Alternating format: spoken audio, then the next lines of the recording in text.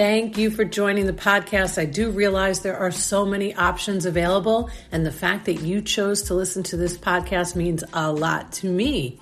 My name is Sharon Feckety. I am the host of the Dr. Whisperer Show. I am also the founder of the Dr. Whisperer. So basically, I am the Dr. Whisperer. We are going to navigate through the business of medicine together. We're going to feature some doctors, some healthcare attorneys, some patients, some practice managers, people that will help you navigate through this industry. So thanks for joining us. If you are enjoying the podcast and you think somebody else could benefit from it, share it with them or write a review or both. Thanks again. 2021, we're coming for you and we're going to get through this together. Hello, everybody, and welcome to the show. I'm a happy girl today because I get to talk to somebody who's from where I'm from, Long Island, New York. And what? Strong Island. Exactly. It's so embarrassing to say that, but I certainly said that a lot as a teenager. Dr. Kavita Mariwalla is the founder of Mariwalla Dermatology in Long Island, New York. And I don't typically read bios before I introduce somebody, but there are a few key things I want everybody to know that are super impressive. So anybody that is a woman killing it out there in the medical industry, I'm going to give more love to than anybody else. Okay. So thank you. That's my truth. Okay. So author of a lot of published articles, which is like baller status, and then wrote the book, The Business of Dermatology. So excited. Trained at Yale for residency. Been on many national and international stages. Noted for sharing injection techniques during live demonstrations at the American Academy of Dermatology. Speaking engagement, private practice. Himself, got some PAs, holding it down, seeing patients, doing podcasts, all while having 3 children. Yeah, 3 little boys. Probably that's the hardest job I have, to be honest. Holy. So, well, welcome to the show. Thank you so much for being here. Thank you so much. You know, I love being able to talk to other amazing women about business, about life and balance, because I think it's these tips and these tidbits of conversations that we share with each other that kind of keep us going, right? Like, I want to know, what is it that other people are doing and how can I be better at what I'm doing? And I know that women, one of the nicest parts of having female friendships and that collegiality is we share with each other because, let's be honest, we understand the struggle. The struggle is real. We've said that to each other already. And, you know, entrepreneur life, and a lot of people, when I talk about the business of medicine, they're like, oh, but it's medicine. No, right. It's business. Of course, you are here to take the basal cell carcinoma off my forehead. Super grateful for that. Give me my Botox, you know, maybe some Juvederm. But at the end of the day, this is a business, and it is difficult. And sharing knowledge is so, so powerful. Yeah, you know, I think that when people talk about the business of medicine, just like you're alluding to, they make it seem like it's a dirty word. But the reality is that I take care of my patients as a doctor, but I employ my medical staff, my medical assistants, my billers as an employer. I have a small business, and, you know, the commodity or what I sell is my knowledge. And that's definitely something that's, you know, regulated, and we take insurance and everything like that. But I also have to have the added pressure of, I got to keep the lights on. My computers have to be running. The phones have to be working. And I have to have enough people here to actually make sure that I can execute being a doctor effectively and well, because the door's not open, no one's being seen. That is so true. So tell me about your journey into entrepreneur land. What happened where you were like, you know what? I'm going in business on my own. I can do this. Share with us a little bit about how that happened. Were you in practice with others before? Let's hear the deets. Yeah, so I have a little bit of an interesting journey in that my family, my parents are both in private practice. So that kind of independent rebellion streak, I think, is one that I was born with. That being said, I did kind of take the safer route when I first finished residency. I did a fellowship at Yale also, and I stayed on faculty. I came to New York. I met a boy while I was a resident. We got married. I lived in New York City, and I was on faculty. I love teaching residents. What I found when I was working in an academic institution, though, was that the things that were making it hard for me to see patients had nothing to do with me. It was about whether they could get through on the phone lines, how long they were waiting in a waiting room with how many people, and were the facilities as clean as I wanted them to be. And it's one thing when you're an employee, you sort of don't have that much say in the system. And after a while, I was like, you know what? I can do this better. I went to medical school to treat patients. And that's what I love doing. I hate bureaucracy. So if I'm going to deal with drama, I'd rather be the drama that I make for myself rather than like the drama made for me by people who have nothing to do with patient care. So that's sort of the independent streak. And then I also felt like, you know what? I've never met a dermatologist who starved to death. And I'm a simple person. Like, I'm good with hamburgers. I don't need to have steak every night. And my husband, he was a fellow. And I was like, we have no big expenses. We're not, boo-boo shishi people. So I'm going to try. I'm going to give it a whirl. And I figured the worst thing that happens is that I fall flat on my face and nobody comes to see me. And, that I'm asking my dad if, what am I doing next? And my parents were both really supportive. They said, sure. Of course, life is never what you plan it to be. I heard this saying from somebody who was an entrepreneur in the beauty space. And they said, people always think like, oh, you made it big. Like, what's that one moment? And what they don't realize is that moment was 10 years in the making. Right. So like you see it as like a sudden overnight success, but overnight's been for years and years and years. For me, I was a little bit older when I got married, and it turns out I was pregnant when I decided I was going to start a practice. Oh, most people would not do that. And the way I looked at it is like, well, the baby's coming. So now I'm just going to have 2 of them and it's going to be fine. And we're just going to keep going. So for me, my mantra has been, look, like you just keep putting one foot in front of the other, because no matter what, even though some of those steps may feel like they're backwards, you're always going to end up ahead in a month from now than you are today. And that's all you got to kind of think about. So tell me about, because you're so spot on. I mean, this is my life. I tell everybody that I work with, like, if you have a great team around you, if you have great people around you, you will be able to be successful. But, hiring the right people, so hard, the right spot, like all of it is so important. So tell me, how long have you been in practice now on your own? So I've been in practice for about 9 years.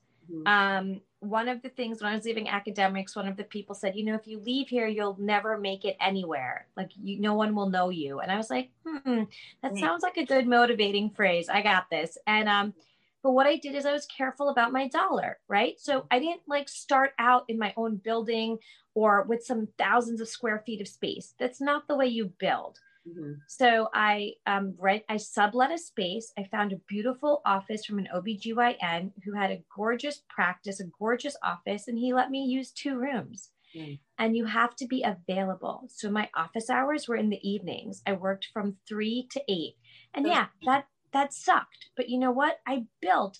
So, I was available. I tried to be as nice as I could. In medicine, you have to get the diagnoses right. So that was one thing I had to make sure, like, okay, do I know what I'm doing? Mm-hmm. That worked out, luckily.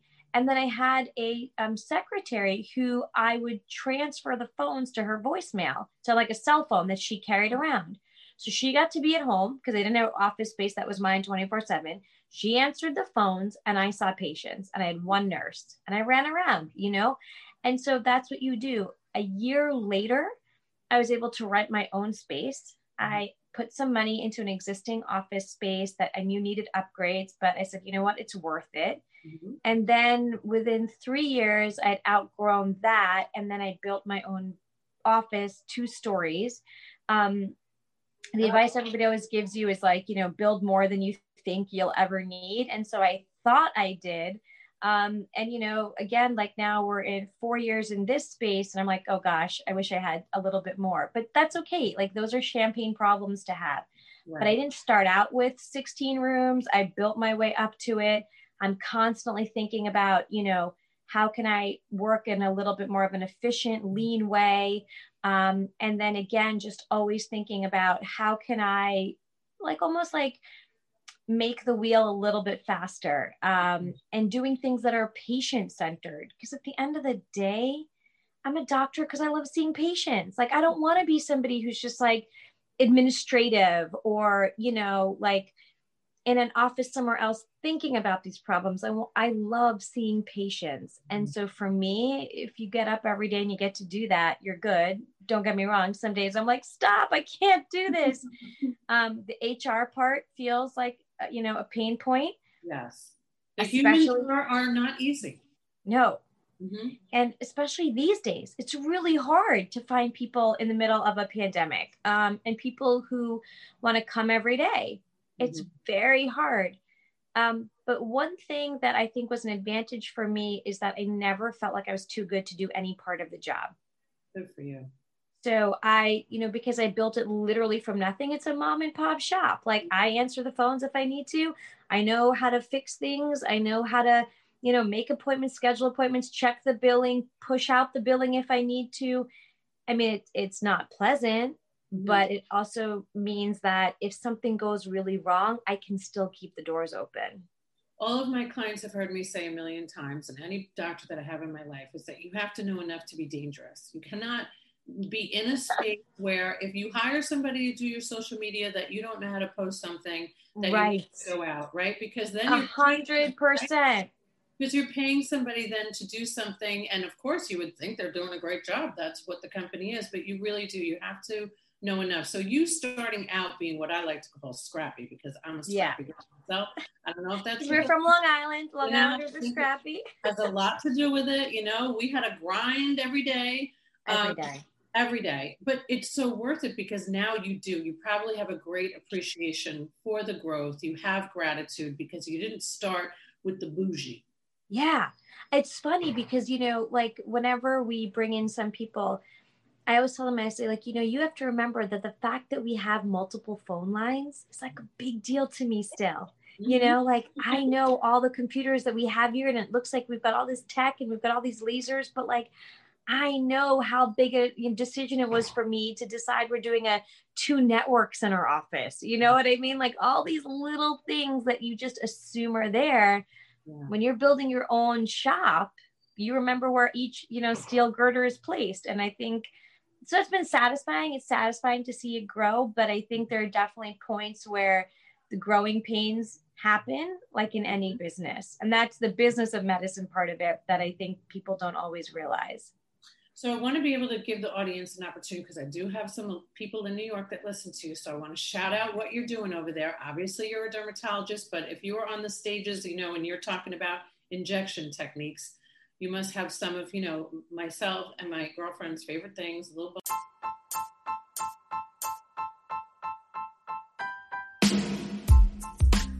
Hey, quick interruption on this amazing podcast, but we have to tell you about our awesome sponsor, TIE Technology.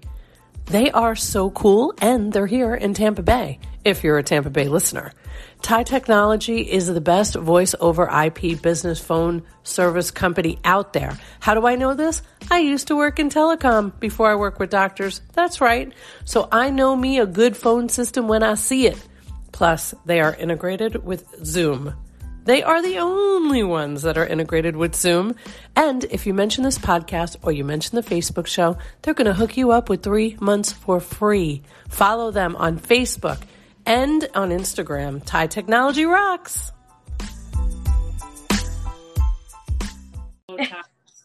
A little tighten up, a little PRP. You doing PRP? Yes, I love PRP. We've been doing it for years and years, before it became like more of the sort of normal trend. So we've been doing online. Yeah.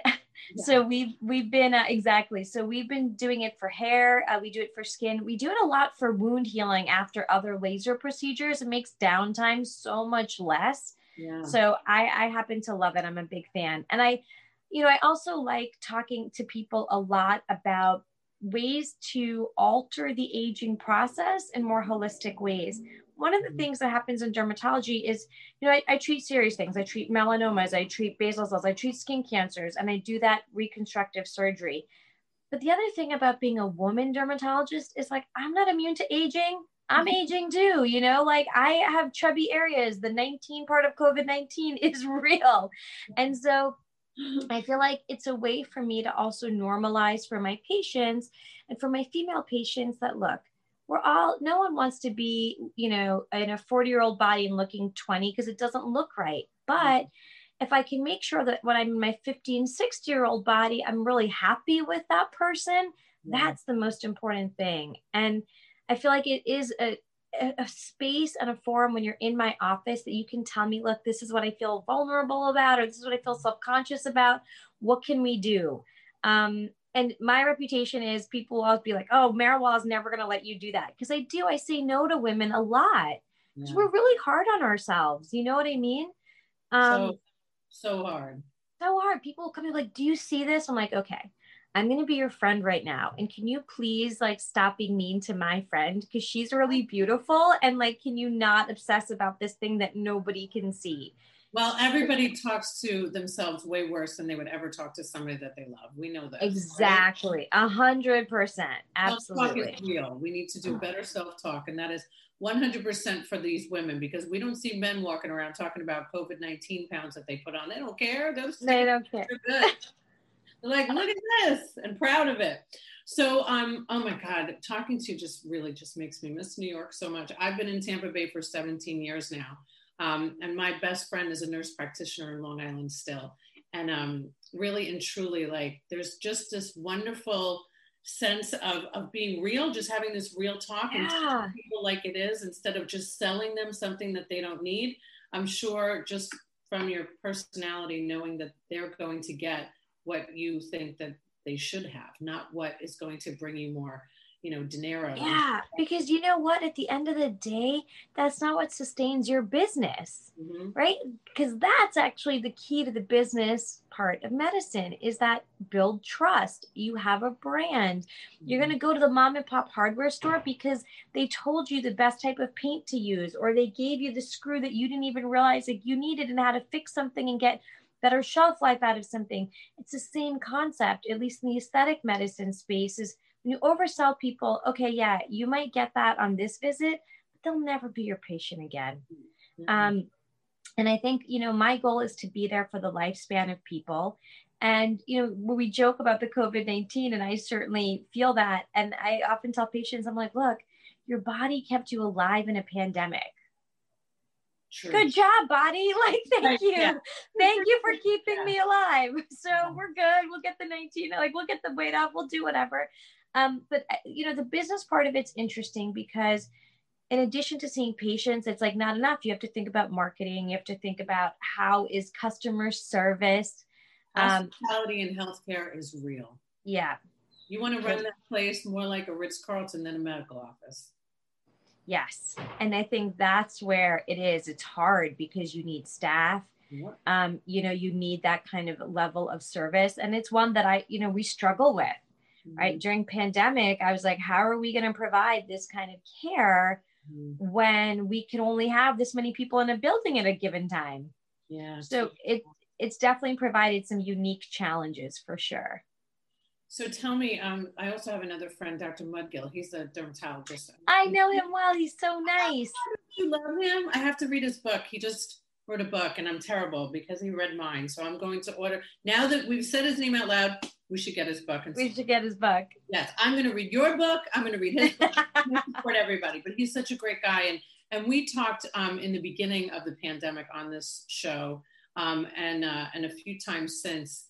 And he was shut down for a while, and has a lot of friends that are dentists that just had to close their practice. There was so much sad going on, not just the pandemic, but in the economic world and in the medical world, that so many people lost their businesses. So I want to know two things. Number one, I want to know, how did you waver through? Because it feels like it was forever ago, but it's only been a year. Yeah. We're still trying to climb out. What it was like then, what it's like now, and then what did you learn from 2020? So I'll answer the last question first. 2020 was the year of constantly moving.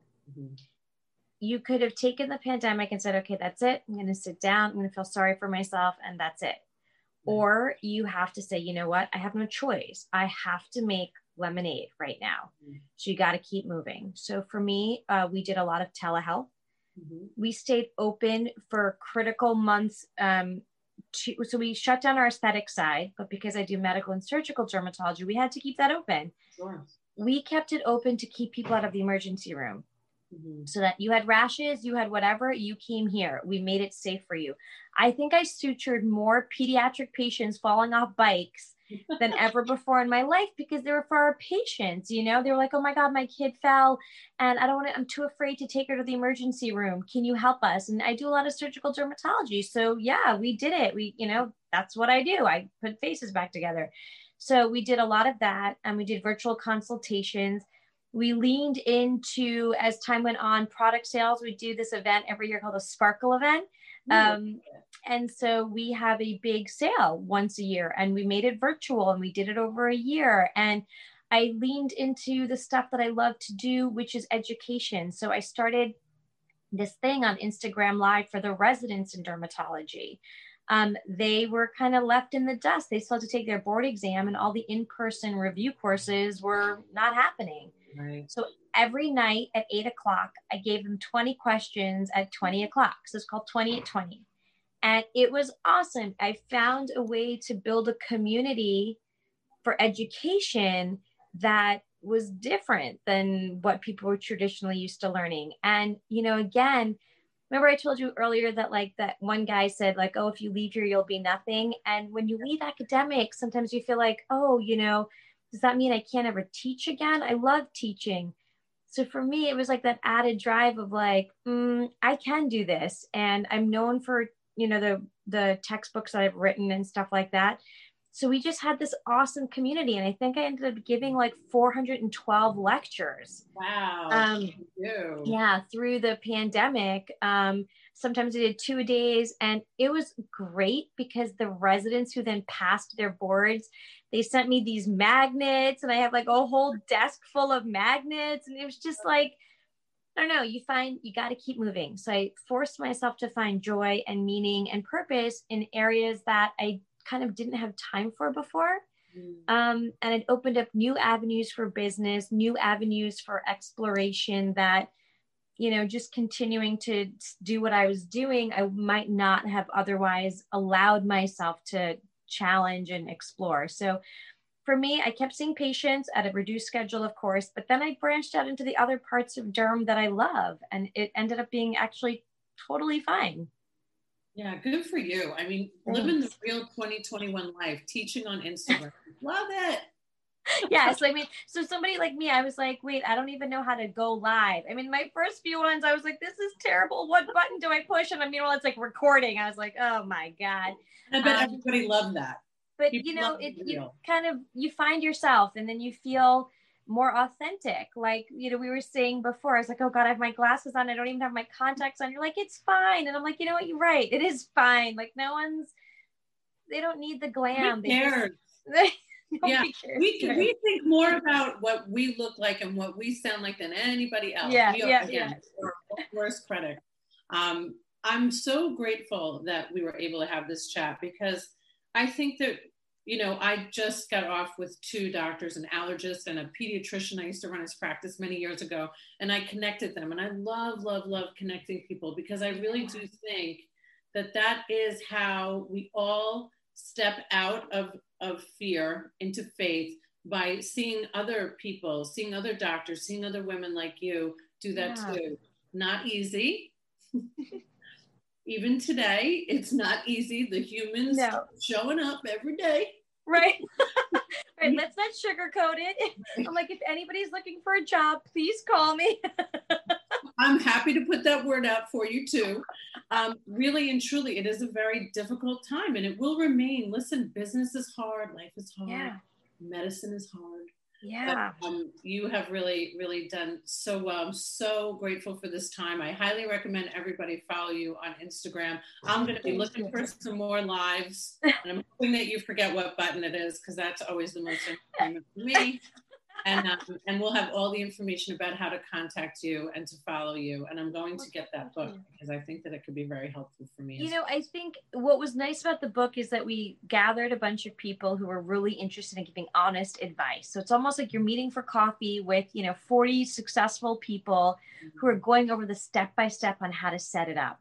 And just reading it and editing it, I was like, oh, I learned so many things. So I'm really proud of the book. And I'm proud of the way that, when you combine business with medicine, it's not trying to commoditize medicine. It's actually creating a space where you can deliver better care and make sure that you stay open so that you can actually be the doctor you want to be. Yeah. I mean, so many go to medical school and are unhappy because they're not getting to do what they want to do. You have to be able to step out a little bit if you want to do what you are built to do. What you're built to do. Yeah. Is your book on Audible? It's not on Audible. I know. I'm going to help you do that. You're going to put it on Audible because you have a great voice, a great personality, and everybody in the world is listening to Audible. So we're going to get you on Audible. Okay. I'm all about that. Thank you for that offer. I will absolutely take you up on it. Awesome. Well, thank you so much for joining me. I appreciate you. Thank you so much. And next time you're on Long Island, you got to come visit. Listen, I'm telling everybody about you. So it's home, girl. It's home.